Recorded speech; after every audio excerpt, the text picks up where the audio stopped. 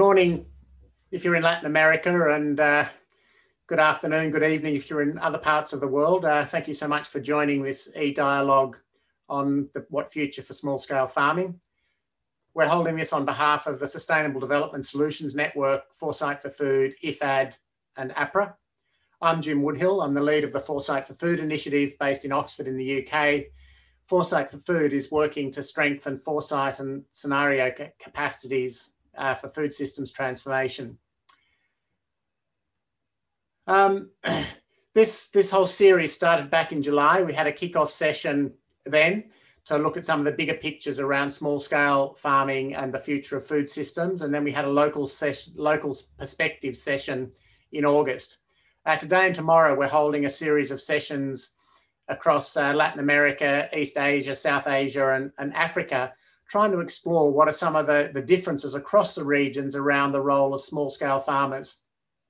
And we'll have a synthesis session tomorrow afternoon. And then in November, we'll be having 2 extra sessions, one on pathways of transformation, and another session will bring it all together in terms of what are some of the bigger policy challenges. Apologising for some of the rescheduling we've had to do due to unavoidable circumstances around COVID and other issues. This e-dialogue is really put into the context of the wider discussion around transforming food systems and some of the enormous challenges we face in terms of both nutrition, continuing to tackle poverty, and also the impacts of climate and environmental issues. We know that small-scale agriculture is absolutely critical for the livelihoods of many, many rural people. But at the same time, we also understand how much some of the bigger issues of food systems and food markets are really rapidly changing. And we also see a tremendous change in the sort of diversification of household incomes and needing to recognise that small-scale farmers are actually a very diverse group of people. So partly what we'd like to do in this discussion this morning, Latin America, is to really unpack some of these differences, some of these challenges, and explore what you see as some of the pathways forward for enabling small-scale farmers to tackle ongoing issues of poverty, inequality, and leaving people behind. On the other hand, the role that they can play in contributing to a more nutritious and sustainable food system. So with that, let me move on to asking our panel to begin with some of their insights. What we'll do is ask each panelist to give a few minutes of their own perspectives. Each of them have selected some thoughts around the key issues that are behind this session. And then we'll move into a general discussion and try to draw together some of the thoughts. And towards the end of the session, we'll be giving each panelist a chance to draw out a couple of their key messages. Please, if you've got any questions you'd like answered, put them in the text box on the side of Zoom, and we'll bring those to the attention of the panelists. So with that, let me pass over to Milena. I'm going to ask each of the panelists to introduce yourselves. If you wouldn't mind, you'll do a better job than I will, and it'll save time. Milena, over to you. Hi, good morning in Latin America. Hello to everyone. I am Milena Umaña, sociologist with a master's degree in applied agriculture and forestry science for the Swiss School of Agriculture. I am a researcher at the Latin American Center of Rural Development called REMISP at the Colombian office. First of all, thank you for the invitation and for being connected with us from different parts of the world. I just want to say as my opening perspective that I am very pleased to speak about the challenge, but more of all about the potentials of the small-scale agriculture in Colombia and the region of Latin America. And although they have a lot of difference across the countries that depend of the features of and history of each country and its relationships with the physical and geographic environment, they also have many common aspects that can give us a picture about the future and potentials to overcome poverty in some cases and continue to consolidation, their consolidation path as food providers for the region in a moment when, because of COVID and a lot of other crises around the world and many other aspects, we are facing probabilities of food scarcity, then I am sure this dialogue will be very productive in this way. Give us some new ideas and perspective about different countries in Latin America, and that you can compare as well with other parts of the world and other dialogues going on with this very important initiative. Then thank you again for inviting me. And yes, to respect my 3 minutes, I will stop there. Maybe just a brief follow-up question there, Milena. I mean, how important do you see small-scale agriculture in the sort of future development of Latin America at the moment? Because, you know, the numbers of small-scale farmers have reduced a lot. There's a lot of other activities going on, and some might argue, well, you know, how important are they really to continuing to tackle ongoing inequality and poverty and nutritional issues across the region? I think according to FAO and a lot of studies in the region, small-scale farming is extremely important, not only for food production and nutrition, but as well for the diversification of local economies and the rural areas. Because they increase the demand of service and products and contribute as well to the workforce in non-agriculture activities in the rurality. It's not a secret that, for instance, in Colombia, we have a long time conflict in the rural areas that have totally changed our rural world. And for sure, the small scale agriculture are still being on their work to provide us food, good food. And they are challenged a lot of goals and challenges with climate change, and their capacity and resilience is very impressive. I think in this way, the environmental constraints and climate change will be considered as factors determine the productive dynamics of small-scale agriculture. But for me, it's very important, and I want to underline their capacity to overcome these problems, these challenges, and their capacity to resilience and continue to provide us food in some countries in conflictive contexts. Mm-hmm. And in areas where the capacities and the public roads are not the optimal. Right. Thank you, Monique.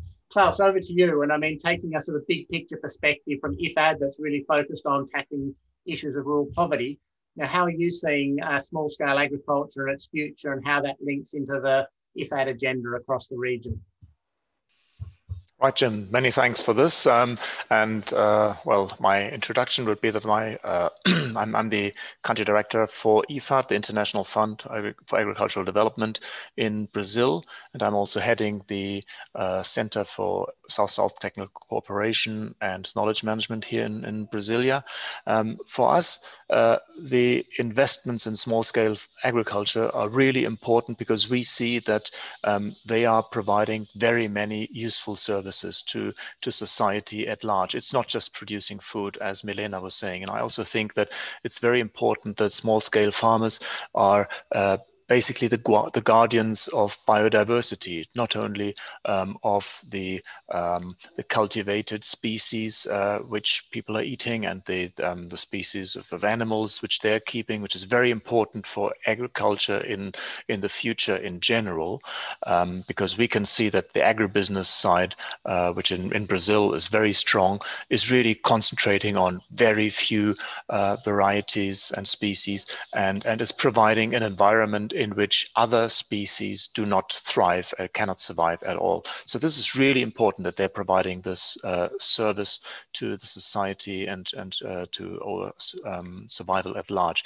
I want to look at your question from an angle of the markets, because obviously it's very important that these small-scale producers are really providing most of the food which is reaching the tables of people in Latin America, because the large-scale farming is mainly for export, and the local consumption mainly stems from small-scale producers.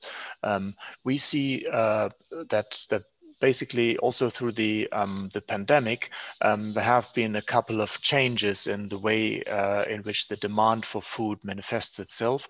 I see mainly two big trends. On the one side, you have the consumers which are very quality conscious, which are demanding fresh and safe local food, often knowing their producers and with some sort of certification, sometimes even organic. And on the other side, we see that many consumers, especially those who've had their income greatly reduced, are looking for low prices, and they want readily available cheap food. And these are two big trends which also small-scale farmers need to respond to. At the same time, we see that many consumers are now buying more processed food and much less fresh food, also by the restaurants not being as active as they used to be in the past. And that is also something which farmers need to adapt to. And we see that really for small-scale farmers, it's a big challenge to tally their production to this change in demand. And often they have to become more specialized in order to do that. I see that investments are very important in order to allow small farmers to make these specializations. They need technical assistance. They need to manage multiple contacts for their marketing activities, because they still need, and they will always need, diversified production for risk management purposes on their small farms. And for this, I think it's very important that meaningful services are arranged in groups or associations and cooperatives, mainly for the marketing of their produce. And this is also why IFAD is working with very strong emphasis on strengthening these farmer groups and making sure that they are providing useful services to their members. And at the same time, we think that it's very important that small farmers are using information and communication technologies to their advantage, mainly for accessing technical assistance, but also for marketing activities and also for accessing financial services. And just for the TA, I'd like to remind you that in Northeast Brazil, which is the area where IFAD is working in Brazil, where we have something like 2 million small-scale farms, only about 8% of the farmers are getting technical assistance services. So 92% are not getting an extensionist any time, never. And this is really important. And I think this can only be overcome with ICT, with digitalization of services. And I think that's also very important to make investments in that area. Thank you very much.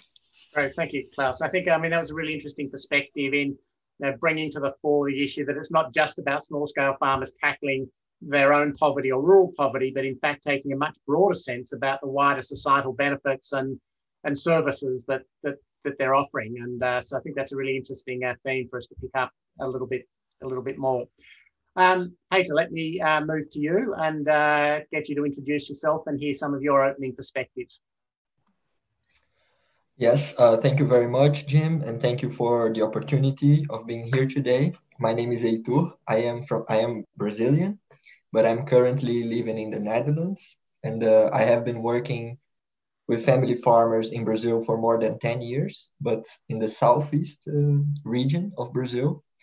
And I have a PhD in soil science and plant nutrition and production ecology and resource conservation in Wageningen and Universidade Federal de Viçosa in Brazil, so both in the Netherlands and Brazil. And yeah, I would like to start saying, like, because I said family farming, and the debate now today we are using the term smallholder farming, and in Latin America, I think this is a very important debate. And for us, the concept of family farmers is very important and is different than the concept of smallholder farmers. But of course, there are many overlaps. Anyway, maybe I will use these two words as synonyms, although they are not. So I would like to start saying, for me, one of the biggest challenges for family farmers is the pejorative view that society in general has on family farming or smallholder farming, seeing it as an antiquated way of doing agriculture or old-fashioned way that is inefficient, that is related to poverty and related to little knowledge and to little culture and so on. And this has serious consequences for education, for extension services, for credits, and for policies that are totally not directed and adapted to the reality and the needs of family farmers. As Klaus was saying, for instance, extension services are not reaching family farmers many times. And when they reach, also many times they have power relation, that there are power relations behind that maybe avoid that farmers get the best advice. And so I think this is one of the biggest challenges. But actually what we see, if we check the data and the evidence, we don't see all these pejorative views in reality. Because for instance, according to the census, the agricultural census in Brazil, it's a bit old, this data from 2006, but I think it's still valid. Family farmers, they occupy 25% of the land in Brazil. So 75% is for non-family farmers and 25% for family farmers. And still they produce 39, almost 40% of the total agricultural value in the country. So both exports and import, but both for exportations and importation. So with 25%, they reach 39 of the total agricultural value. And that doesn't seem so inefficient to me. And I would like also to say that I do see pathways forward, and I do see a lot of opportunities as well. And I would like to highlight three main things that I think are really important. And of course, we can debate more during the session. So for me, one of the things is policies. So public policies, including access to land, access to extension services, access to credits, and so on.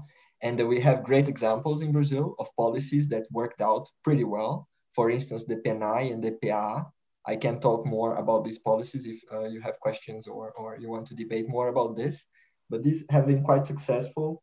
The second thing is to have strong social organizations working together.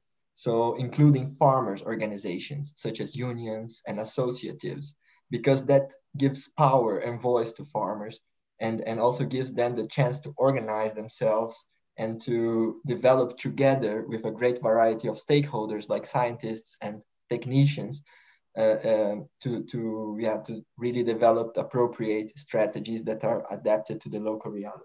And finally, the third thing is the role of women, because I think this have been emerging now, this debate, and it's so important. And we have some research, not my research, but from a group that I was part of. They had these cadernetas agroecológicas. So they would give this to the families and they would ask the woman of the family to write down everything she produced, but was not sold, just produced and consumed within the family or traded with other families. And the amount, and they put economic value to each of these products. And in the end, the woman is producing so much, almost as much as the coffee that is being sold. So this is so important. And then many times we present as a solution to just have more cash inflow, but that's quite simplistic because there are other things related to economic issues that we need to tackle. So thank you. Thank you, Heitor. Really, really interesting topics. I could see lots of heads nodding there, so I'm sure we'll come back to some of these things. Maya, let me turn to you, and I'm sure you're going to take us back to a bit of a systems perspective on all of this as well, given your background. But how do you see some of these issues that we've started to raise? And please don't introduce yourself. Yeah, thank you, James. So my name is Maya Peltola, and I'm an anthropologist, but I've been working the intersection of business and public sector and private and public sector for the last almost 20 years. I'm IFAD country director for Guyana, Haiti, and the Dominican Republic, and I'm based in the IFAD sub-regional hub in Panama City. And yes, actually, I want to bring to the table 2 examples of really concrete action with smallholder or small-scale farmers, and that relates also to the food systems.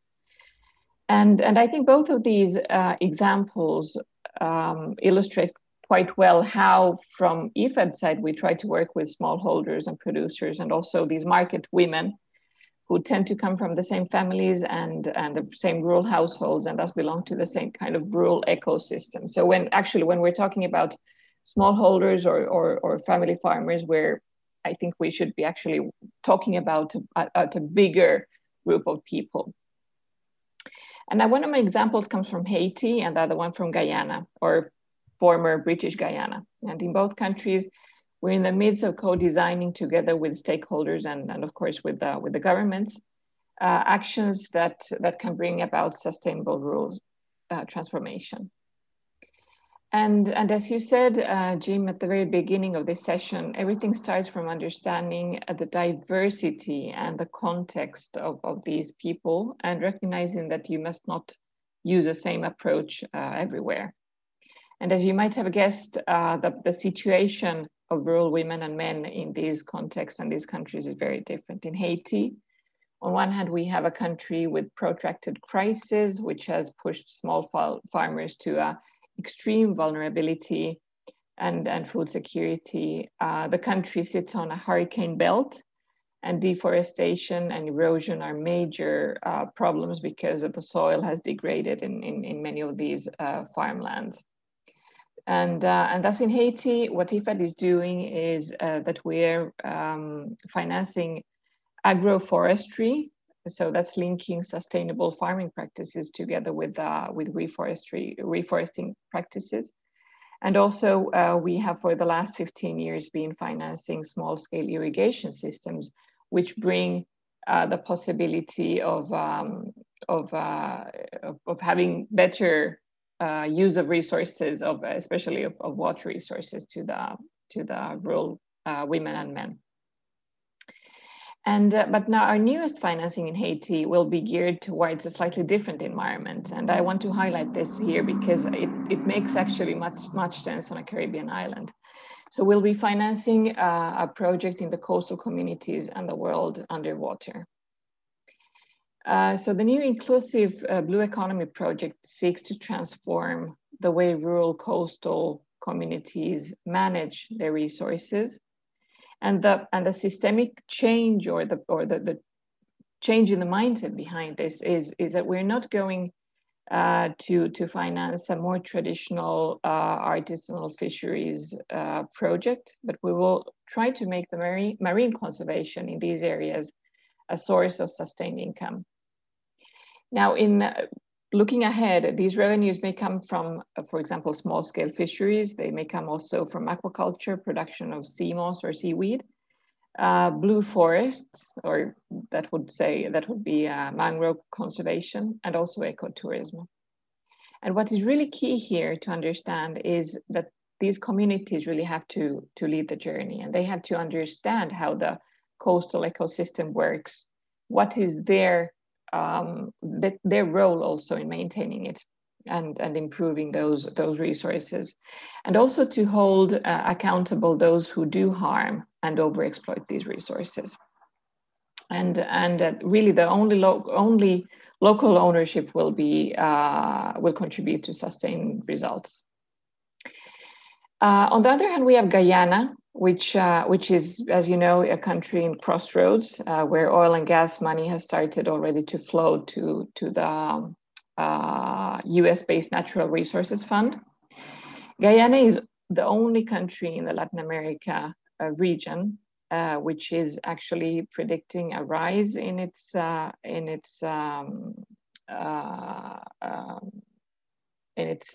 income, national income, even in the midst of COVID.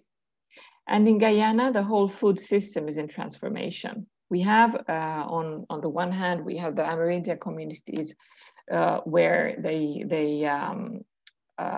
use a lot of meat and tuberculosis.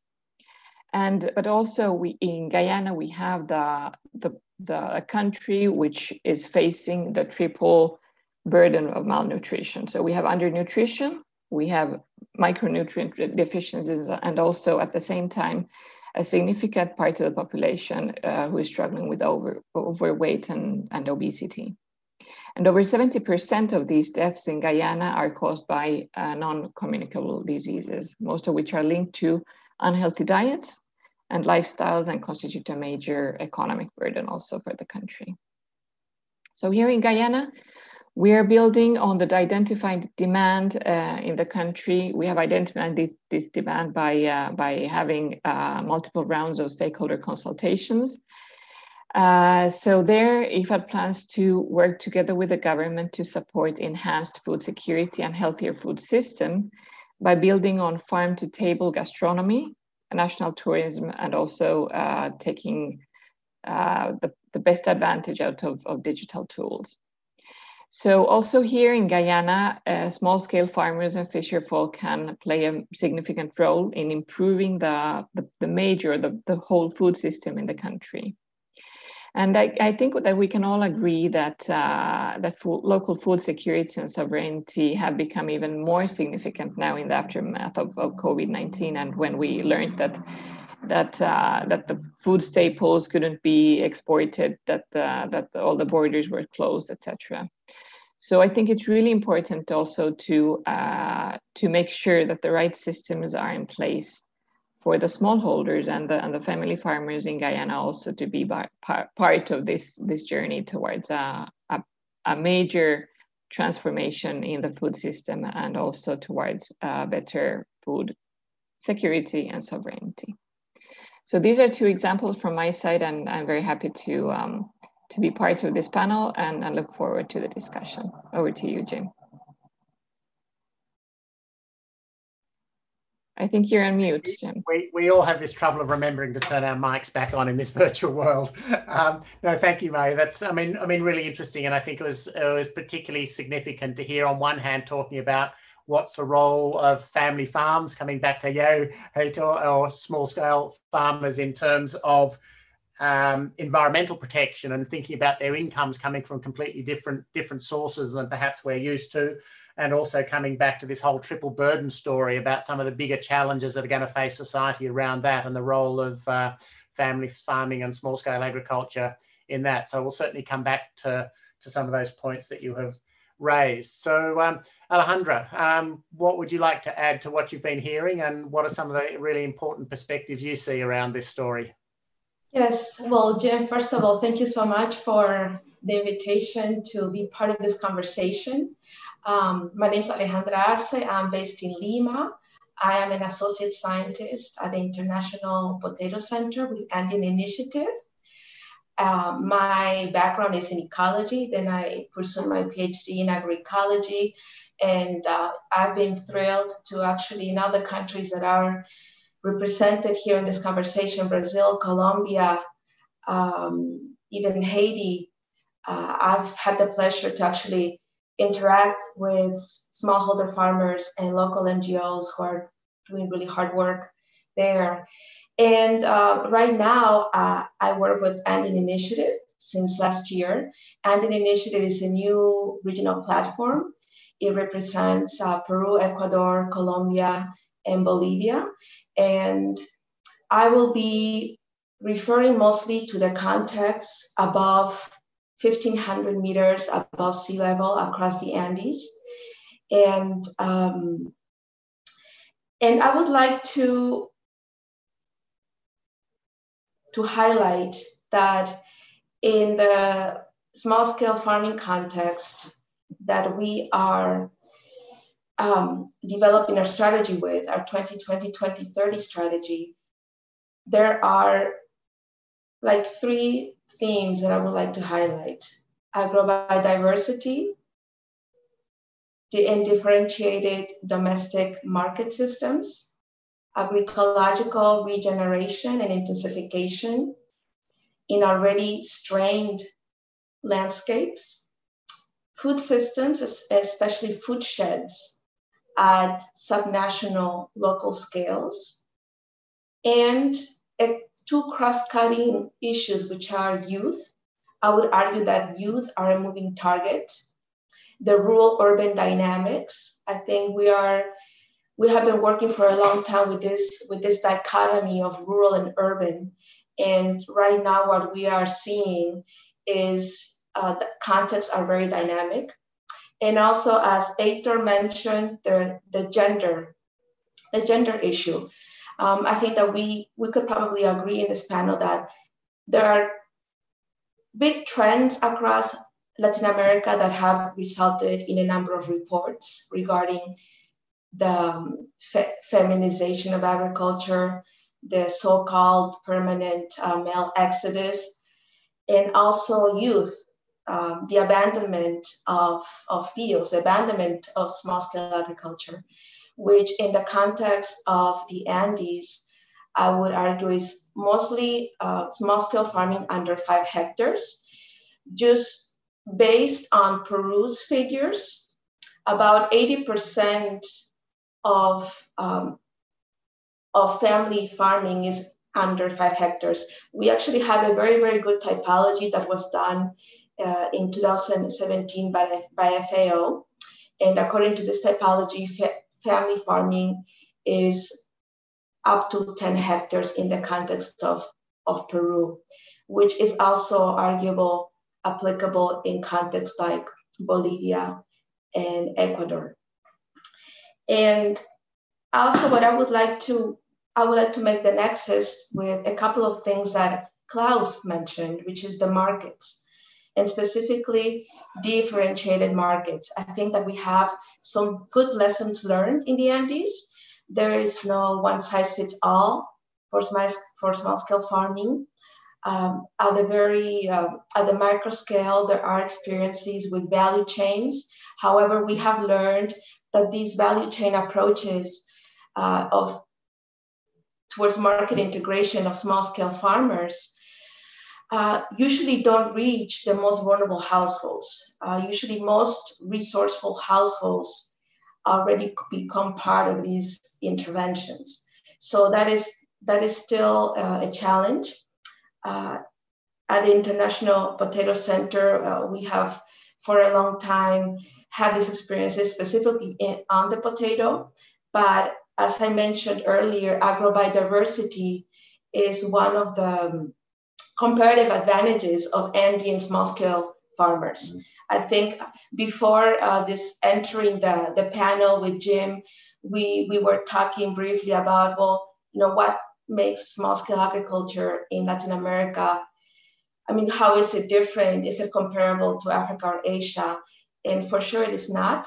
We do not have like a critical mass of small-scale farmers as in Asia, where with population densities of just farmers and consumers in urban areas are huge.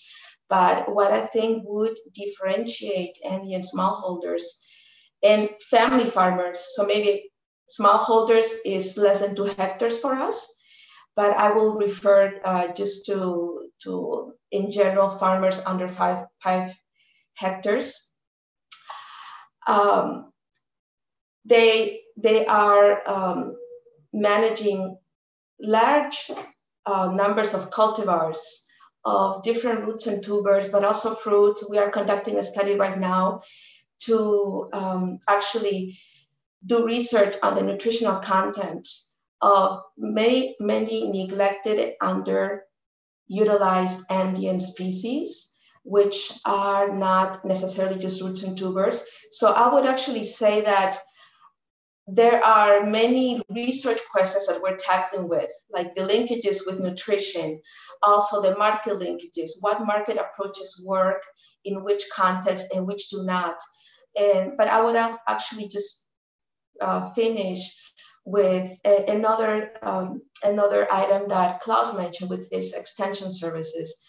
In the Peruvian context, which is what I am more familiar with at this moment, we know that there's a huge gap, and digital extension is actually being conducted by even startups. So this demand in the small scale farming sector has actually motivated many initiatives, even from many young people, startups, creating digital advisory services focused in agroclimatic prediction. But most interestingly, and especially during COVID, the kinds of services that help farmers make connections with consumers at the local food systems level. And so I think I would just leave it there to leave some room for the discussion. I see incredible challenges. Also, we can't discuss small-scale agriculture and specifically family farmers in the Andes without addressing just social inequity, period, that permeates Peruvian society.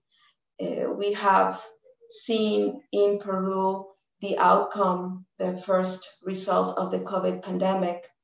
And despite the favorable macro indicators that Peru has seen in the last 2 decades, the stark social reality in urban and rural areas became plain and clear. So I will leave it there.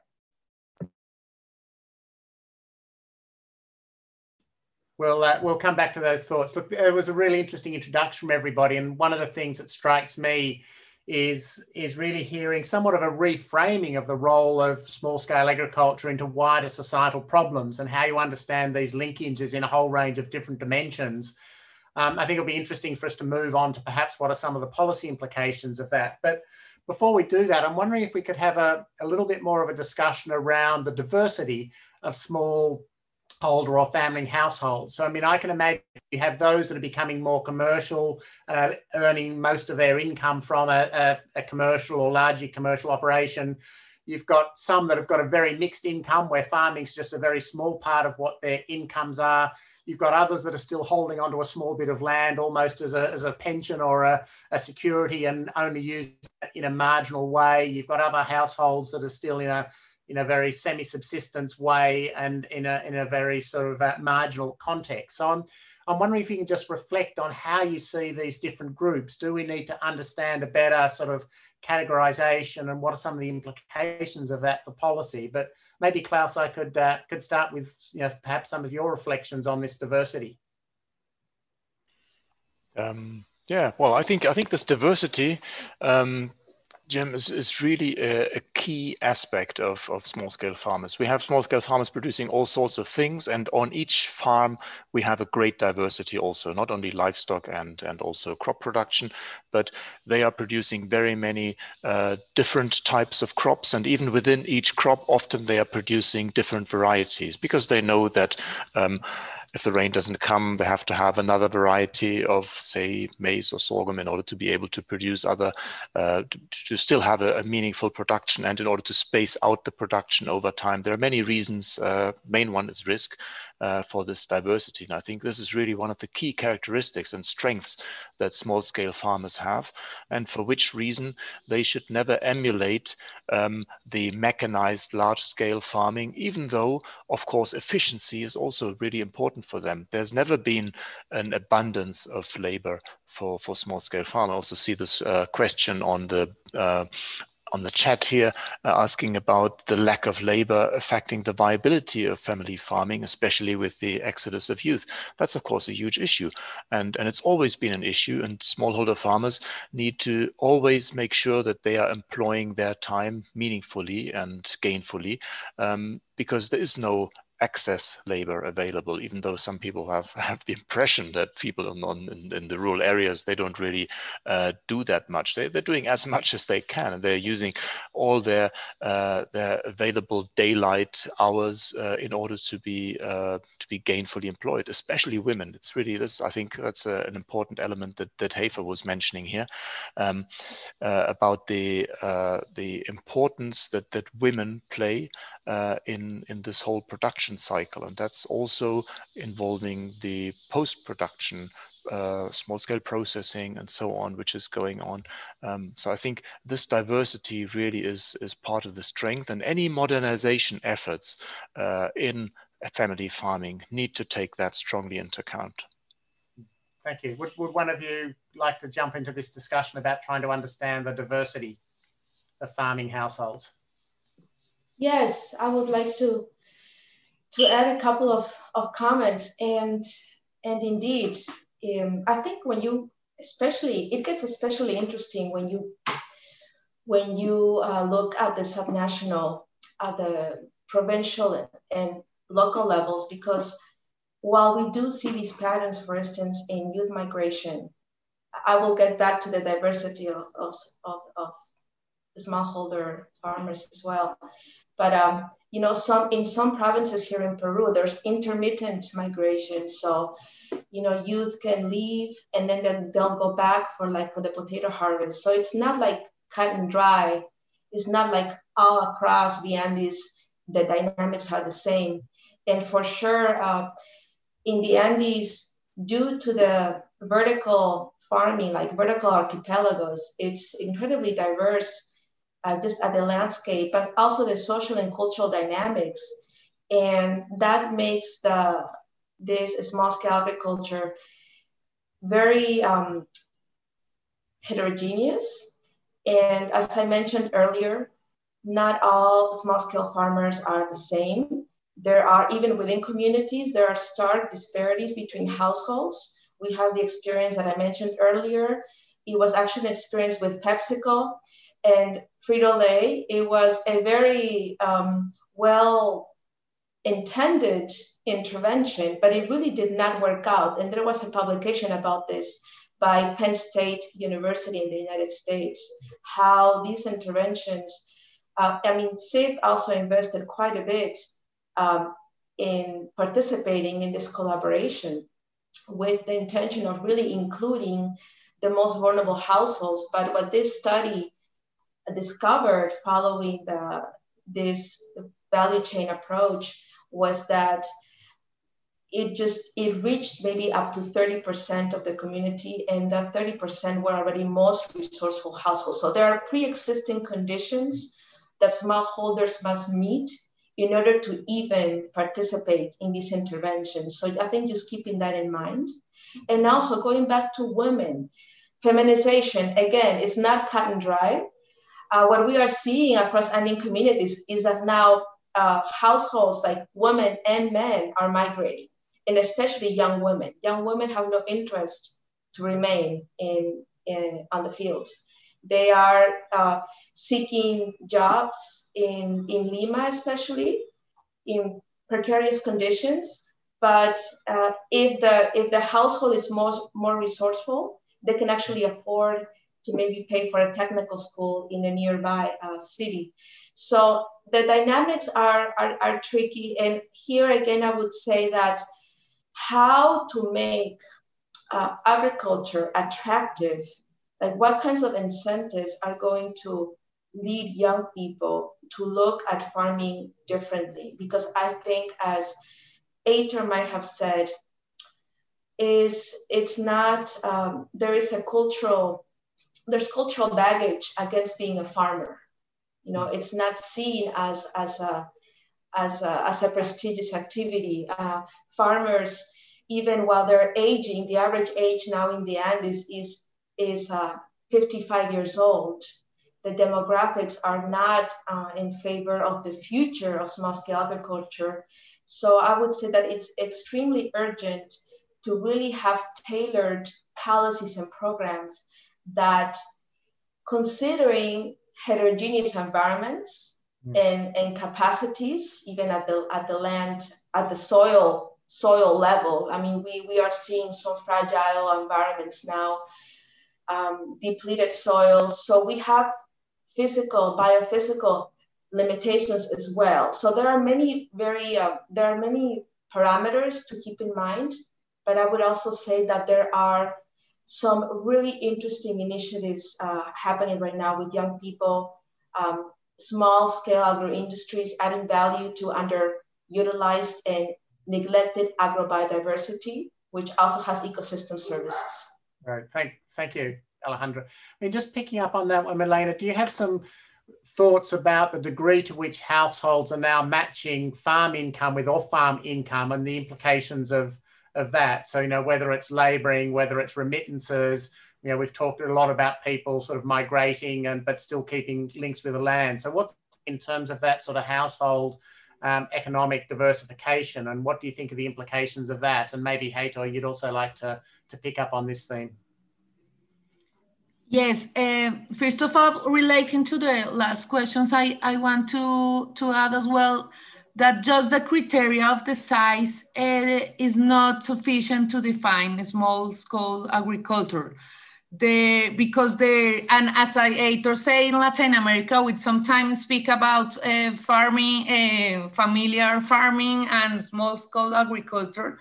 But this is because as well, this has to be with the reproduction and the social reproduction, and continue to have better policies. I think we have to do a better effort to improve the definition at the technical and the theoretical and political level to understand this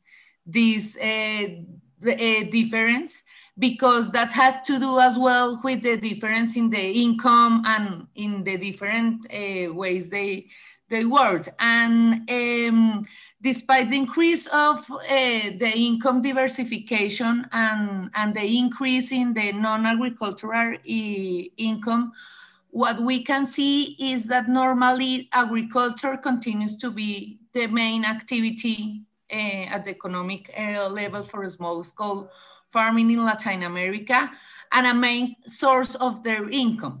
That have like two points of view. And at one point they're diversified, but to be attached for agriculture made them somehow like more vulnerable as well, because they depend of non-stable and formal markets and the prices that are very irregular. And what we can see is that they specialize somehow in agriculture, and the non-agricultural income increase, but is not like the main. In the way that you asked about the migration, and in countries like Colombia, and Alejandra knows more than me, but Peru in their conflict years, the migrations of men to the urban areas have as well like two ways of see that. In one point, that is a way to diversify the economic and household incomes, because they have the returns of money from the urban works, but as well this has to do with the feminization. And other phenomena that we can see is that the young are not staying in the rural areas, and they don't want, in generally, it's difficult to generalize in this kind of works.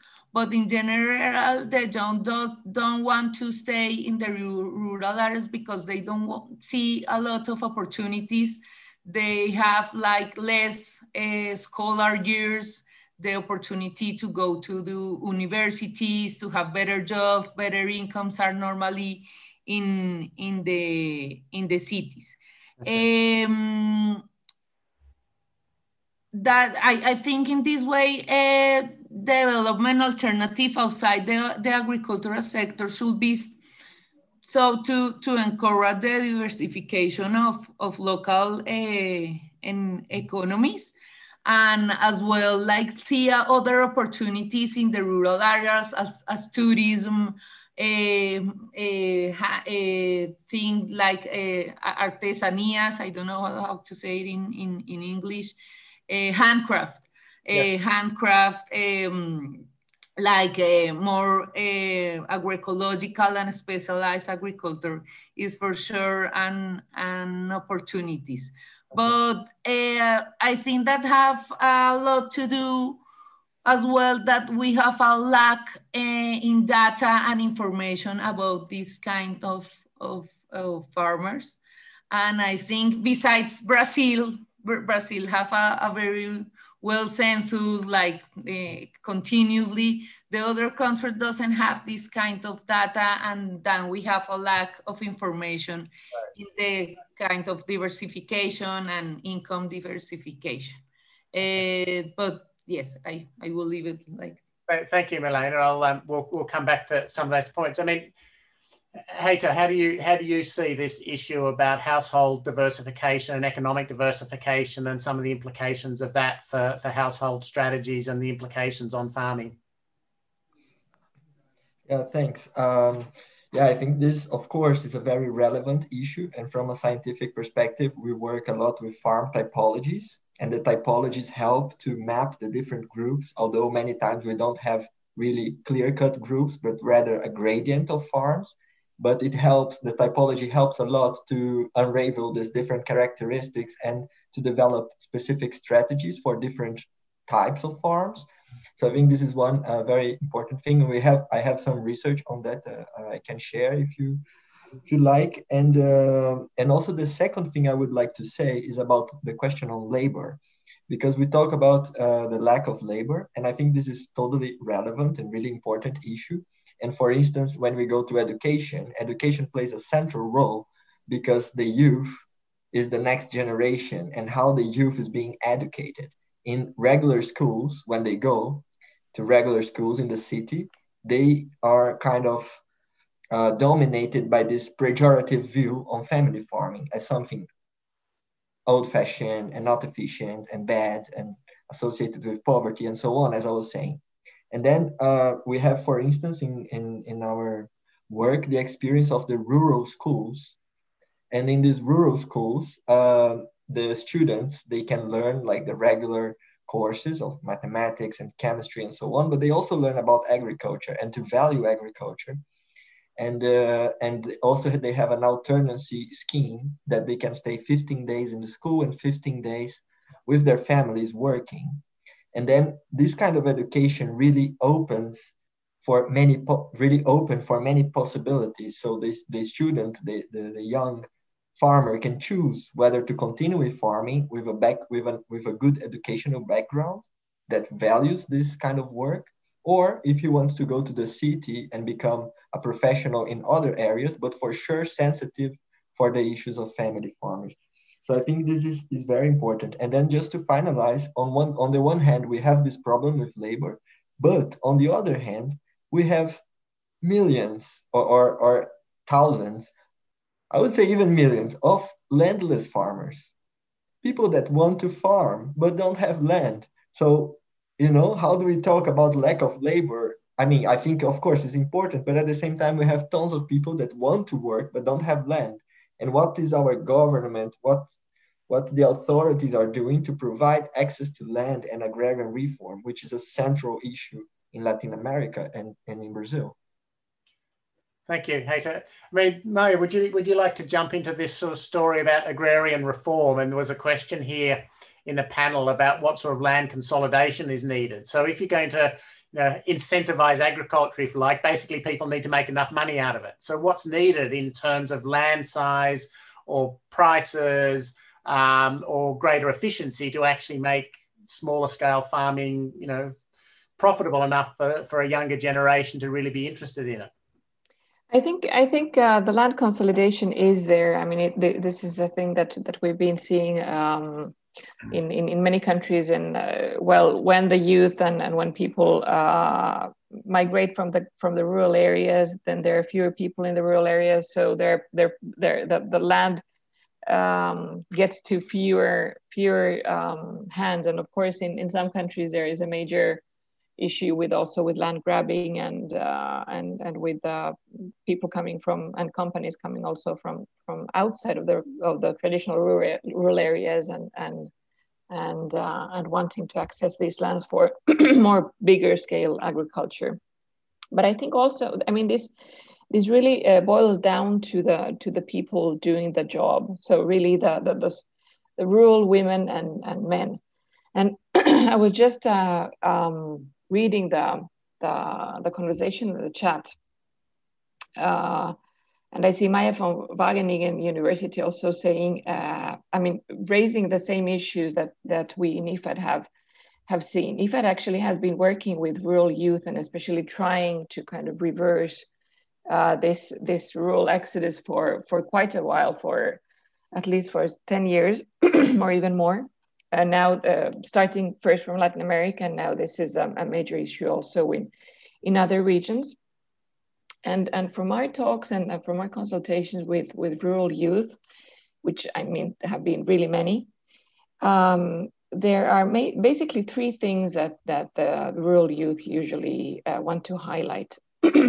Of course, I mean, there's a stigma, but there are three things. If they are able to have a flexible way of life in terms of being able to stay part of their month in a city or in a nearby village, and then part in the rural area, or if they can juggle between their work and like in their salaried work and their rural living, and if they can also juggle with their studies, that's a plus. Then the second thing that usually rural youth also always remind us of, is the connectivity.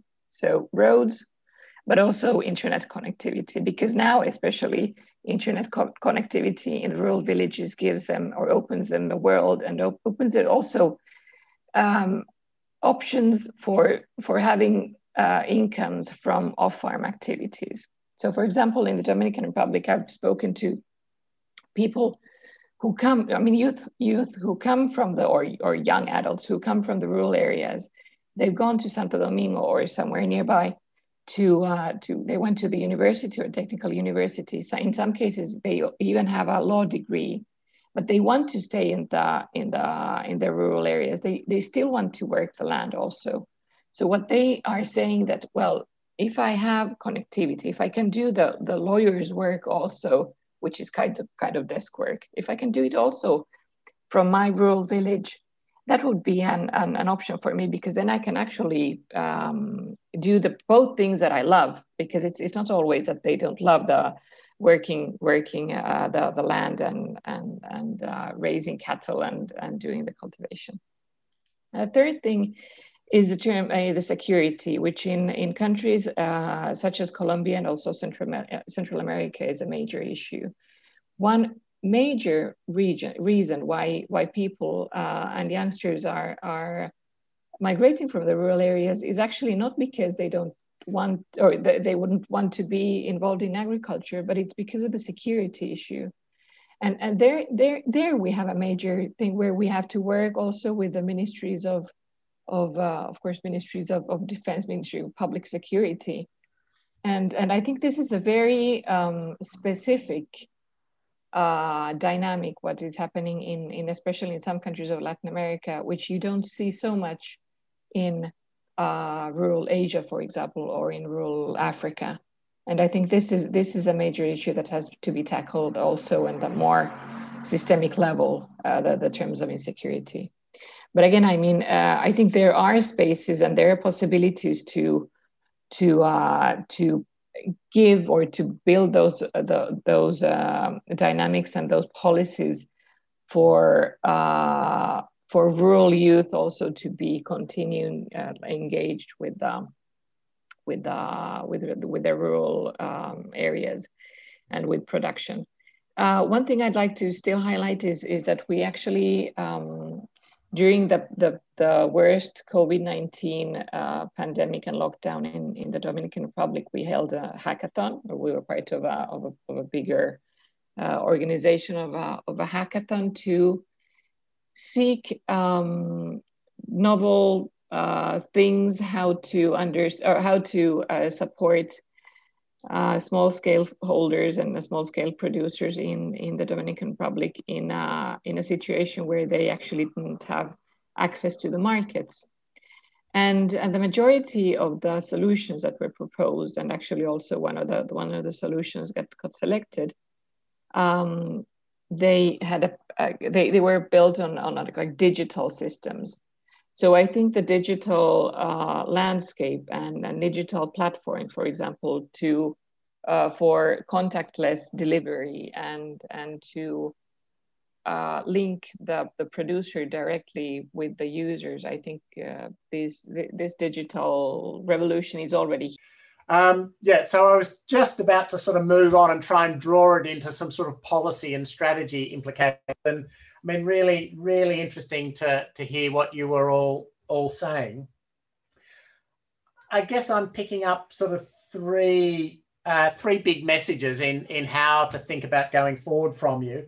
I think the first one is this sort of really understanding the wider societal benefits from family farming or small scale agriculture, both in terms of the environmental role in sort of protecting overall ecosystems and being land custodians, alongside trying to create a far more nutritious food system.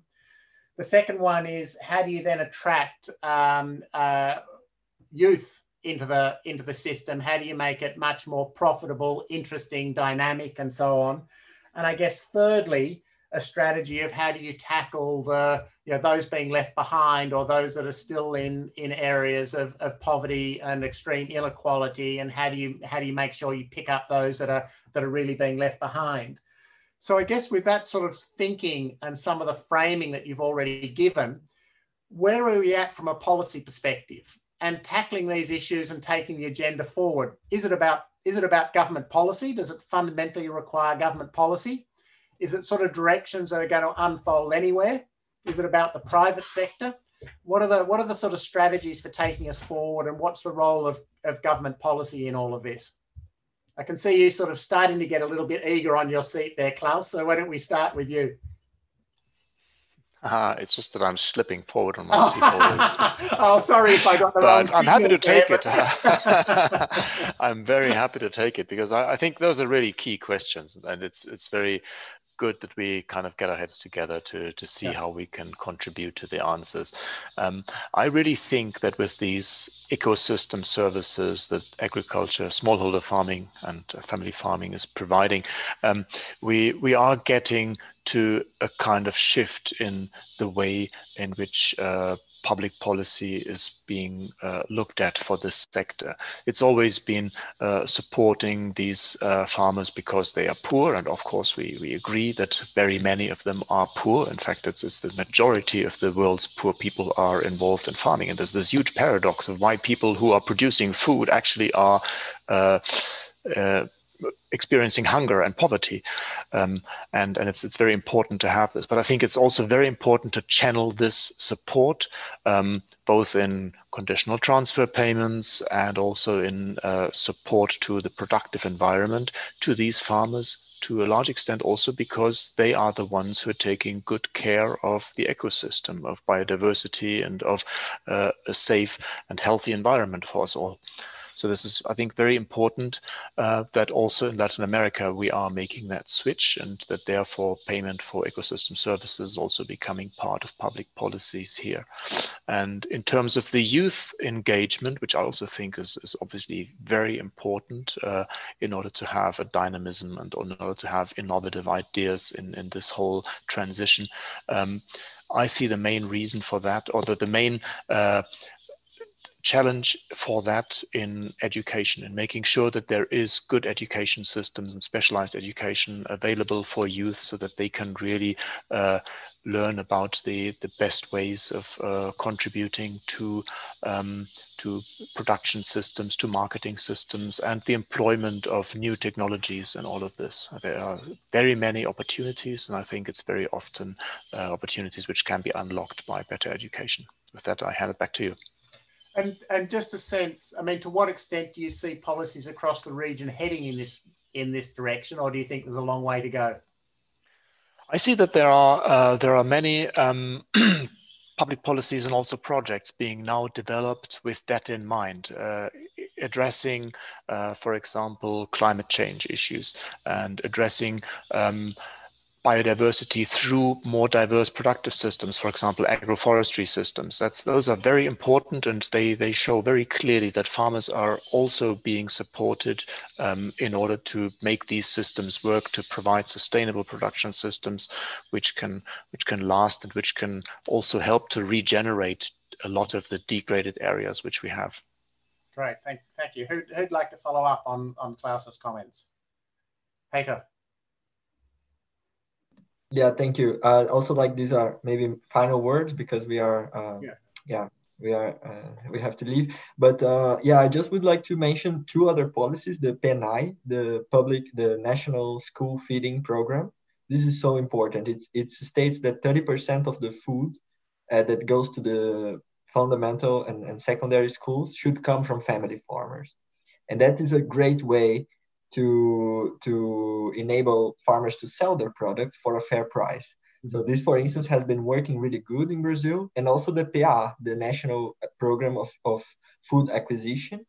And now, for instance, it's going on an initiative, a joint initiative of Universidade Federal de Viçosa and farmers organizations and the government to purchase a large quantity of food from farmers, from local farmers, family farmers, and then provide this food to hospitals and schools and so on. So these are very, very important public policies. But then I would like to finalize saying that for developing appropriate policies, we also need a strong social basis. And then I go back to one of my first sentences, stating the importance of the organizations, farmers' organizations, cooperatives, unions, and because these organizations allow a bottom-up process to force governments to provide and to develop the right policies.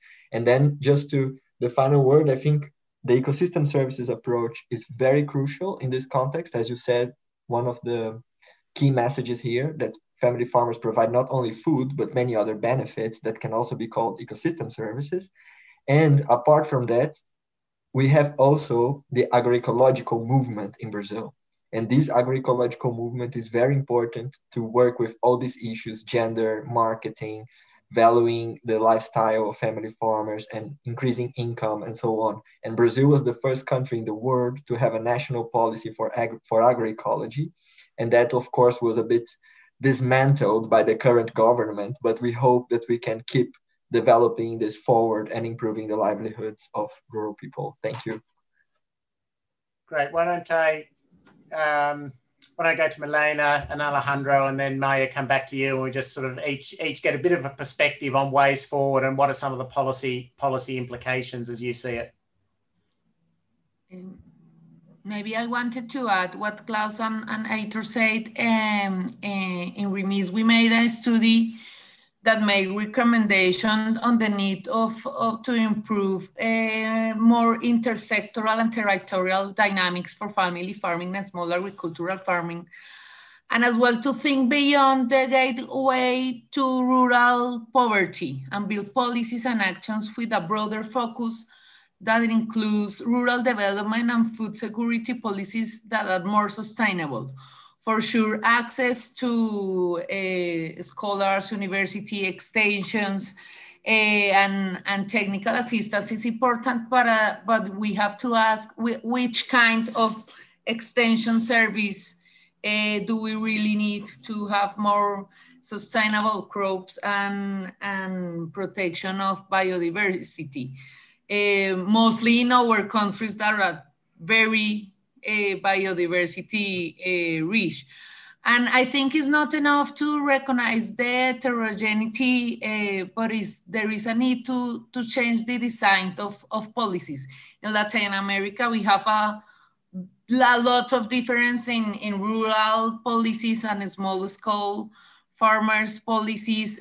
Some countries as Brazil are more forward. Some others, like in Central America and in Colombia itself, I like not that and this point. But for sure, this requires adjustment in programs and action during the implementation and process. And this, I come back to my comment that this need to improve databases and standardized methodologies and source of information on family farming and small scale agriculture in Latin America is very important to have better policies. And there is a need as well to improve cross-sectoral and territorial dynamics to better understand the drivers of change. And I think we have to start looking back what they are doing to learn about the traditional ways of cropping, agroecology, learn from them. They have a lot of strategies for coping to climate change, to adapt to climate change. And maybe the extensions programs and the policy itself have to start to look more in deep what they are already doing or historical have done to cope with these problems and challenges. And for sure, we have to encourage more sustainable production system to reduce cost and to reduce to the reduction of external inputs such as seeds and agrochemicals. And the policies to access to waters, technical service, schoolings, and rural extensions have to have that in account. Yeah. And I want to come back to my before comment about the youngs, and because you and the public as well react. It's for sure that the young doesn't want to go from the rural areas just because they don't want to be a part in the agricultural systems, but because they don't have the conditions to live there and stay in the same way. And I think they have the potential to lead these new ways of cropping, new ways of work with more sustainable production systems, a more agroecological way of crops and farmings, and ecological tourism as well. They have the potential if they have the conditions to stay there with the tools that they may have in the urban areas. Thank you, Elena. Really, some very good points there. Alejandro, some closing thoughts from your side, particularly around perhaps some of the policy implications of what we've been talking about. So much comes to mind. It's been such a rich conversation. And I guess I'll just structure my last comments into research for development challenges as we see it from Andean Initiative, priorities in terms of research and policy, and lastly, coming back to what are the conditions for young people for the next generation of small-scale farmers in the Andes and beyond.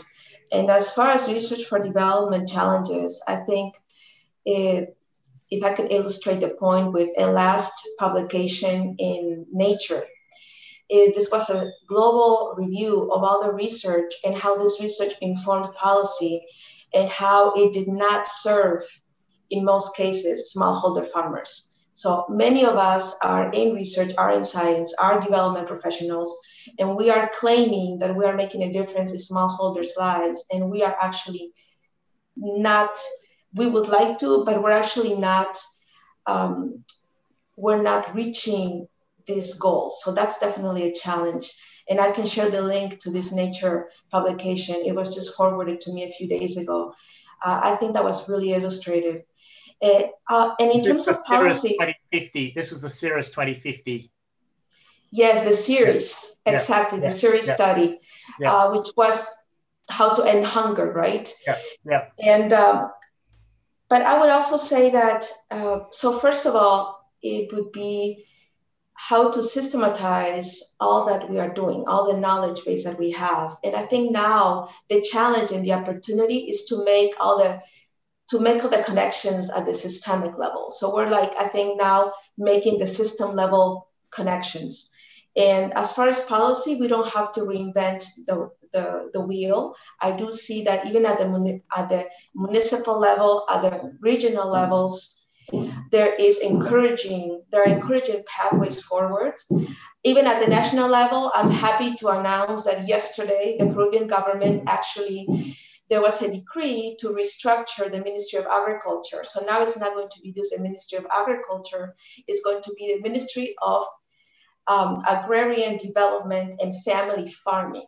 So I think this is a historical landmark in Peruvian history, that actually just the phrase family farmer has been officially recognized. So I think that is one step forward. However, the enabling policies at the national level are not just going to cut it, right? There are policies even at the municipal level across the Andes that are already working to make to support food systems in such a way that they serve consumers with improved diets, but also smallholder farmers through institutional markets, which Brazil, they have been at the vanguard of these interventions for a long time. But in countries such as Peru, it's still in the making. And finally, just to wrap up with youth, also, I would like to refer to an experience that I was able to participate in Brazil. This was many years ago, more than 10 years ago. It was in Santa Catarina in the south of Brazil. It was the Center for Rural Youth Development. And it really trained young people, and it widened their horizons in agroecology, but also like thinking outside of just strictly agricultural activities. It trained young people in rural environments, in agrotourism, with great capacity building, with training, and also in small scale agro industries. It taught young people how to add value to raw products. So I think there are also really encouraging case studies, small successes, and we still have the challenge of how do we attain a critical mass of young people. And I think what is fundamental is any kind of rural development intervention needs to come hand in hand with the basic education and health conditions in rural environments. I think somebody commented from Wageningen, and Milena also made a comment on this that I wanted to draw from again. You know, it really is, it comes down to all of the above, Jim. I mean, yeah.